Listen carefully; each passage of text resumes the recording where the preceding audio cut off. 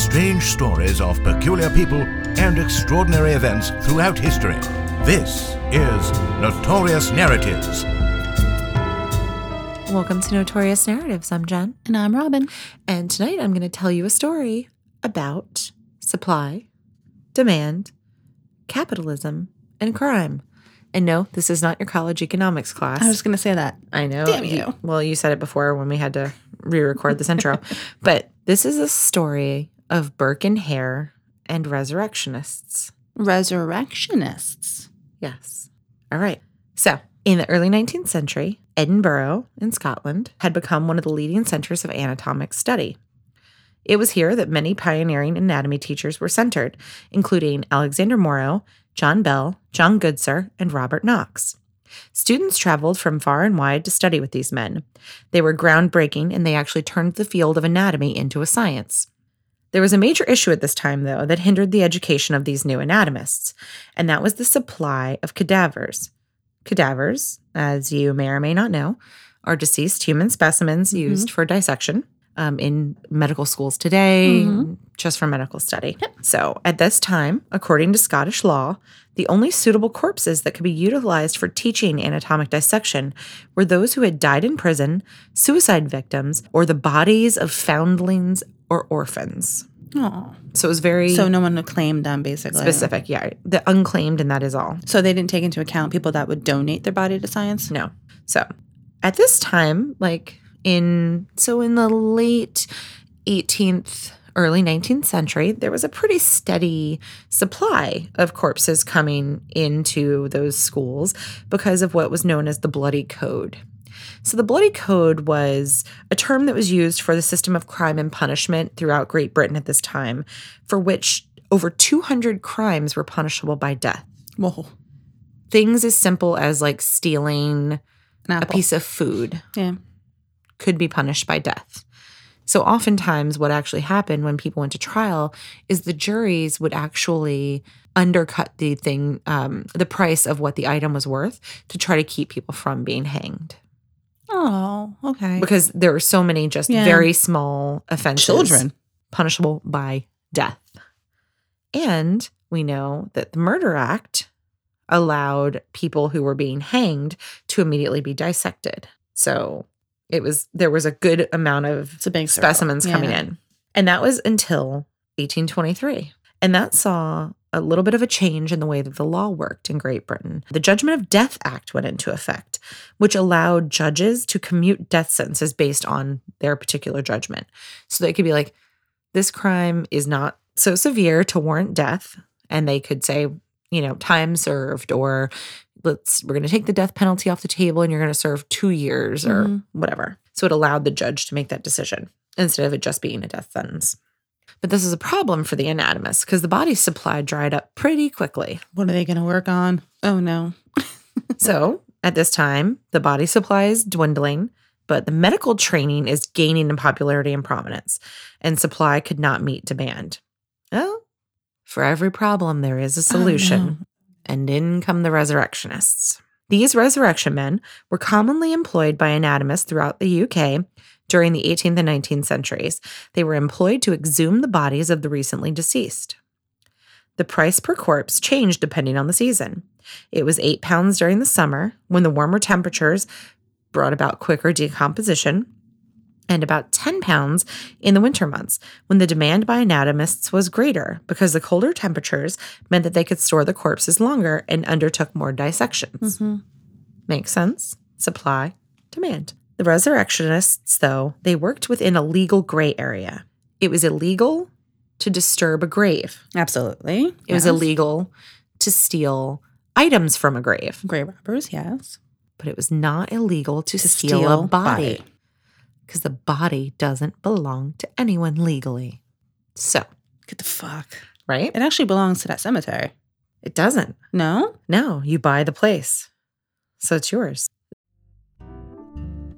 Hi, everybody. I'm Katie Segal. And I'm Kurt Sutter. And welcome to our new podcast called PIE, People, Influences, and Experiences. Yes, it's sort of the get to know you at a deeper level, the who, what, when, where, and why you are, rather than what it is you do. Absolutely. We're not going to talk too much about what people do. We just want to know about their families, where they come from, what shapes their parenting if they have kids, what shapes their marriages if they're married.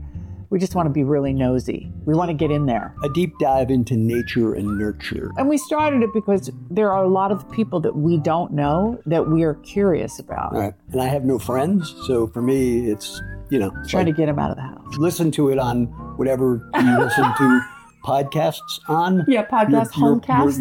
Your podcasting apparatus. Watch it on the YouTube. He's aging himself. Though it was a legal gray area, this was not a trade that was safe by any means. These men risked physical attack if caught. Measures were often taken to prevent them from stealing corpses. At this time, watchtowers went up in graveyards. I was going to say, what about the graveyard shift? Like what it was about Yes. the men that walked around all the Yes. time and checking things out? Yes, this is where graveyard shift comes from. Men worked overnight and basically to catch Yeah. the resurrectionists. I thought they were also I remember during wartime, they walked around to hear to see if they heard the bell and see if anyone was buried Yes. alive. So it's But that was a bit more myth. This is a little bit more got it. I like to think it's all there were legitimate people who were there Graveyard shift. to steal the corpses. I know.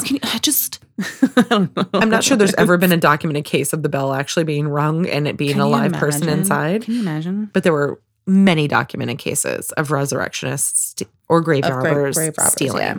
corpses. So watchtowers went up in graveyards, security guards were employed, and the advent of the mort safe came into effect, which was an iron cage that went around the coffin, which kept people from getting into the coffin. Well, I'm sorry to interrupt you, but what about also, I know that the cemetery that's around the corner has a home on its property. Like the gravekeeper's house. Is that the person that should also? I think ideally they were there during the day and they were probably sleeping at night.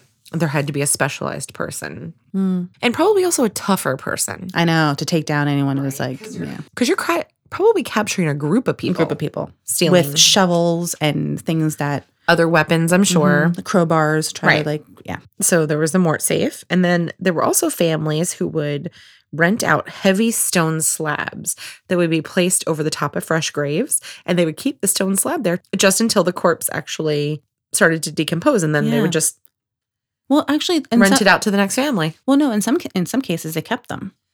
You're just talking about a specific kind of grave. Oh. But these are just literally like a slab of stone. Just It just an went on the extra ground. vault kind of a thing. Yeah. One slab vault. Just went on the ground until the body started to decompose. And then the company would rent it out to the next family. You don't think that someone would be able to move that if they had the right equipment or manpower? But no, these were very heavy stone slabs. This was like not a manpower situation. Got it. So by the 1820s, the residents of Edinburgh, who were there during this like height of surgical education, are watching their family members being stolen out of the grave consistently. At this point, they are protesting the increase in the grave robbing. Shit's hitting the fan. More and more medical students are hitting town. Now, I will introduce you to the two men who are the center of the very sordid tale. It's a very popular tale. And it is the story of the Burke and Hare murders. I've heard of Burke and Hare only because I come from a line of Burkes, but I don't remember exactly. Okay, well, William Burke was born in 1792 in County Tyrone, Ireland, to a middle-class family. Both he and his brother joined the British Army as teenagers. Burke was a member of the Donegal militia until he met and married a young woman from County Mayo. Though their marriage did not last long, and by 1818, after an argument with his father-in-law, he abandoned his wife and children and moved to Scotland, where he began working as a laborer on the Union Canal. While living in the village at Mediston, he met a woman named Helen McDougall, who became his second wife. After his work on the canal had finished, he and his wife moved to Tanner's Close, a neighborhood in Edinburgh, and this was in November of 1827. It was here that he became a relatively successful cobbler, known to be good-humored, often singing and dancing for his clients. He was known to be a religious man, always seen to be carrying a Bible in his hand. His cohort, William Hare. This man is a little bit more of a mystery. There's very little known about him prior to this time. His date and place of birth are both left up for debate. At the time of his arrest, it was said that he was 21 years old, but he appeared much older. Yeah. but he probably worked as a laborer in Ireland before traveling to work on the Union Canal. He moved to Edinburgh in the mid-1820s, where he worked as a coalman's assistant. Seems like a shitty job. Anyway, while working his shitty coalman's assistant job, he starts to live in a rooming house in Tanner's Close. This rooming house was owned by a man named Logue and his wife, Margaret. While Hare is living there, the owner dies. Logue, he dies. There's no telling if there's any suspicious circumstances or not. While Hare lived there, the owner died, and it seemed that he married the widow very quickly. They were not great people, by any account. They were known to be a bit rough, a little drunk, and mostly ill-tempered. So, in 1827, Burke, the previous gentleman, William Burke, because there's William Burke and William Hare, so I'm just going to call them by last names, Burke and Hare. Perfect. So, 1827, Burke and his lady, McDougall. I just called her the Lady McDougall. I don't know why that was my choice, but yes. So they were working as agricultural laborers, and it was here that they met William Hare. The men became fast friends. And when Burke and McDougall returned back to Edinburgh, they moved into the rooming house that Hare's wife owned there in Tanner's Close. So now these 4 people, these 2 men, 2 women, are all hanging out, living in this house. In this rooming house. There's other people that live there, but they are getting down to some bad shit. These 4 people, bad reputation for hard drinking and boisterous behavior. So this is just, sometimes you just fall in with the wrong crowd, and sometimes those people that you meet just bring out all your worst qualities. Oh, man. And they just go right along with every dipshit idea you have, and you're just a little drunk, and that's when bad things happen. that was the case with these 2 rascals. Anyway. Rascals. Very good word. I am just all about Fucking rascals. So here we are in Edinburgh at the height of the anatomy craze, grave robbing going on left and right. These 4 characters chilling in this lodging house when one of the lodgers dies of natural causes. So here. Really? Natural causes? Really? Yes. Yes. Okay. So there's a man who lives here in the rooming house. His name is Donald. He's a pensioner. He gets his quarterly pension, and with that, he pays his bills. Just an older gentleman. Just doing his thing, living in the lodging house. You know, I imagine Donald probably doesn't have a lot of family. Maybe he hasn't always been the nicest guy. Maybe he abandoned some children along the way. I don't know. I have a whole backstory for Donald. It's not real. It's based in zero fact. In fact, I don't even know his last name. But Donald dies here in the rooming house of what is called dropsy. And you know, I can't just go and not figure out what that is, right? So I have to figure out what dropsy is. So dropsy is actually edema or swelling, which I'm assuming is congestive heart failure. Medical people out there know what I'm talking about. Because typically when you have heart failure, you get swelling in legs, arms, whatever. So I'm assuming that dropsy is kind of the long and short of dying of congestive heart failure. They're in the rooming house. It's like dropsy just meaning everything just goes south. Kind of like dropsies. I'm assuming just the drops. You get the big fat legs and eventually you die. So here, old Donald goes ahead and dies, but unfortunately he died before his pension arrived. So he died owing £4 in back rent to Hare's boarding house. So one night, Hare, sitting there with Burke, starts bitching about how he didn't get paid by Donald before he died. They have an idea. Burke is like, hey man, you know what we should do? I heard you can sell bodies. Oh, fuck you, Burke. Right? God damn it. So Burke is the religious one.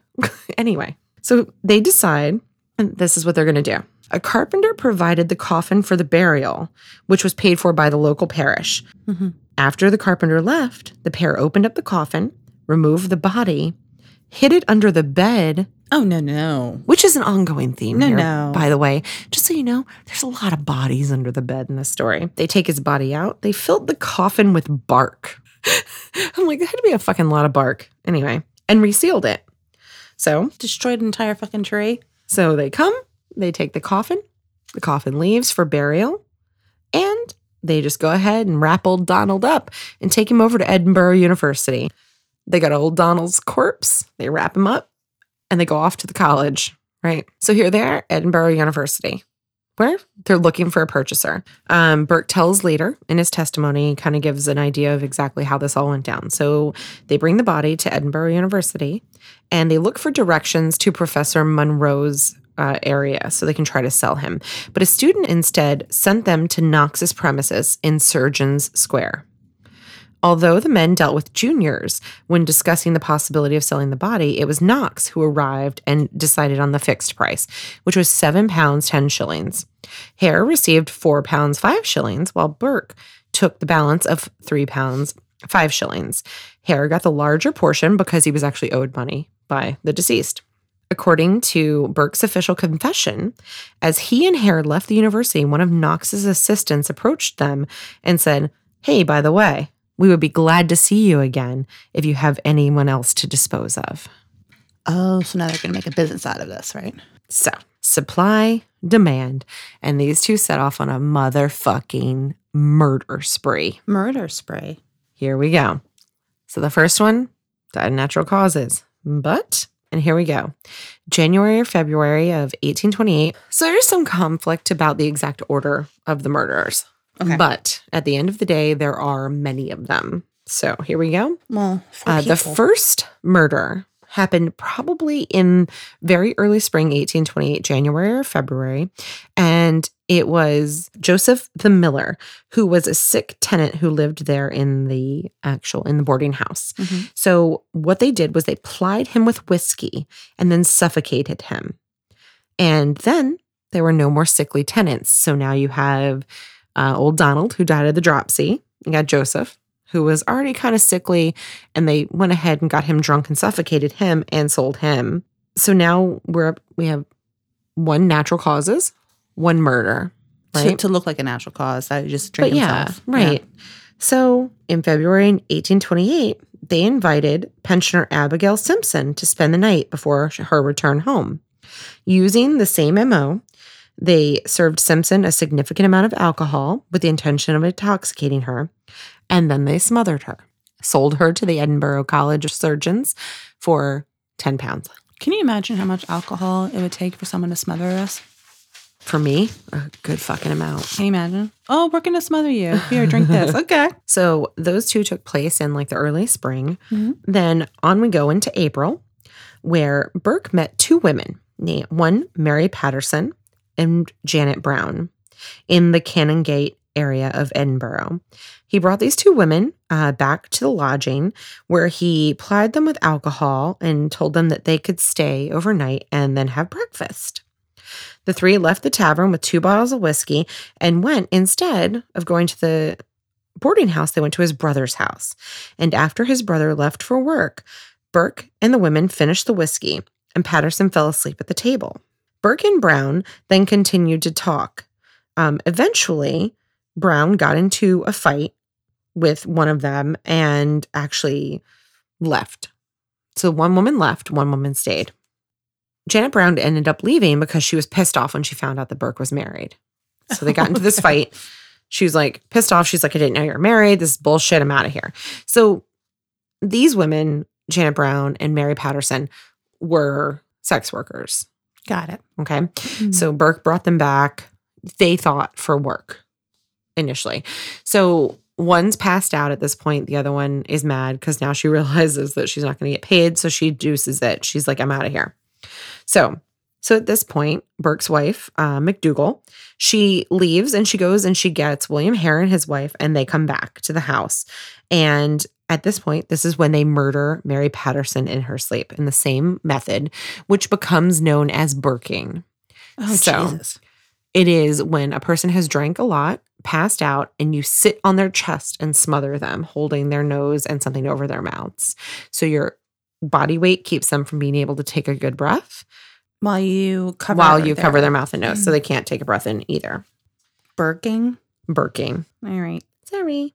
And then that afternoon, the pair took the body to Dr. Knox, where they were paid £8 for her corpse. 8 pounds. Yes. And you should also know that Burke's wife, McDougall, kept Patterson's skirt and petticoats. And it was said that the corpse was still warm when it was delivered. Oh, so it was like 2 hours? A corpse stays warm for a while, but I'm sure they didn't keep her around for too long if they had a place to readily get rid of her. I don't think it was any more than 8 hours. Certainly less than 8 hours. Yeah. So Ferguson, one of Knox's assistants, asked where they had obtained the body because he thought that he recognized her. Burke explained, medical students, familiar. She looks kind of familiar to me. Burke explained that the girl had drunk herself to death and that they purchased it from an old woman in the Canongate. Knox was delighted with the corpse and stored it in whiskey for 3 months before dissecting it. Oh my God. When Brown later came back, this is the lady who left, to search for her friend. Disintegrate her? Oh my. I do not know the effects of whiskey on a corpse. I'm asking you. I'm looking at you as if I know. the answer. Your eyes are so big. That would be. Don't know. I'm actually wondering about the other girl that ran away. Be like, you're married. Screw you. And she ran. Did she not notice that her friend went missing? Sorry. Well, yeah. She did notice her friend went missing. So she comes back. And she's like, yo, what the fuck? Where's Mary? So she comes back. So Brown comes back searching for her friend, and they were told that she had left for Glasgow with a traveling salesman. Bullshit. Yep. So at some point... I will never leave you, by the way.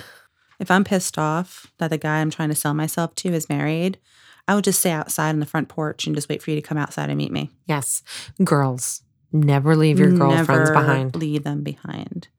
I'm sorry, you're past at the table at this point. I'm going to fucking pick you up and carry out with me. Wake you up. Yeah. Why didn't she just wake her up? Yeah. You'd be like, So you're going to Mary, leave her passed out? let's get the fuck out of here. This guy's fucking married. We're making no money. Throw you over my shoulder and At carry this point, out. you've had a great night of free drinks. Get the fuck out. Mhm. Take your friend. Girl. Bye. Never leave a girl behind. Girl, bye. Thank you so much for listening to part 1 of the Burke and Hare murders. Part 2 will be out next week, where you'll find out how these scoundrels got caught and all about some of the weird artifacts that got left behind. Thank you so much for listening. If you're enjoying the podcast, there are a couple of things that you can do to help us out. You can leave a positive review wherever you're listening now. You can also go to patreon.com/Notorious Narratives, where you can access content that is exclusive for our patrons. And remember, keep it weird and never stop exploring.